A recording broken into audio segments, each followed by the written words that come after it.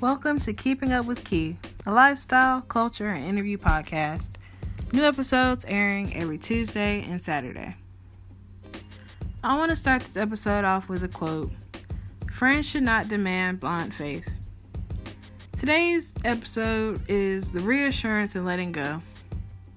This topic came to me because it's something that I myself have been struggling with for quite a while. Since I've been in college, I don't feel like I've reached out and have talked to as many people as I possibly could. I've been with the same people, not including the people that I've added to my friend group the past 2 years, but I've been with the same people since I was a freshman, and I'm a junior now. Yet I still find myself pining after wanting more female friends, and I still do, but sometimes God doesn't make room for new things until we clear out the old ones.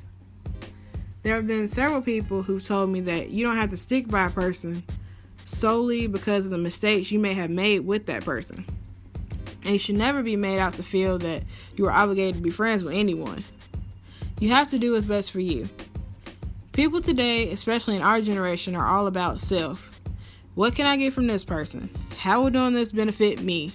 Not how will this benefit us? If someone in your friend group is more times than not relying on you for emotional support, or you find yourself emotionally drained after being with them, then it's time to let it go. Or at most, if cutting them off altogether proves to be difficult for you, learn to begin putting distance between yourself and that relationship. If after time has passed and things have not improved, you know what needs to be done. And it's not a matter of you not caring about this person anymore, although you may not, or that you no longer like them as a person. It just shows that you care about your well-being more. It doesn't have to be a direct, hey, such and such, we're no longer friends. But if you want to be that blunt, then go ahead at your own indiscretion of what further conflict that may cause. It's not, this person is a bad person with malicious intent. It's this person's toxic behaviors and baggage are of no benefit to my person and my well-being, and that is not the type of energy I want in my circle. Losing friends and cutting people off can be difficult for those of us who have a hard time letting go because you find yourself going into things for the long haul. Understand that there is reassurance in letting go. There might be some uncertainty, but there is reassurance. It comes to a point in time where people simply outgrow each other and have to learn things on their own. In the future, some come back, and others we acknowledge were only there for a season to teach us a lesson or serve some specific purpose.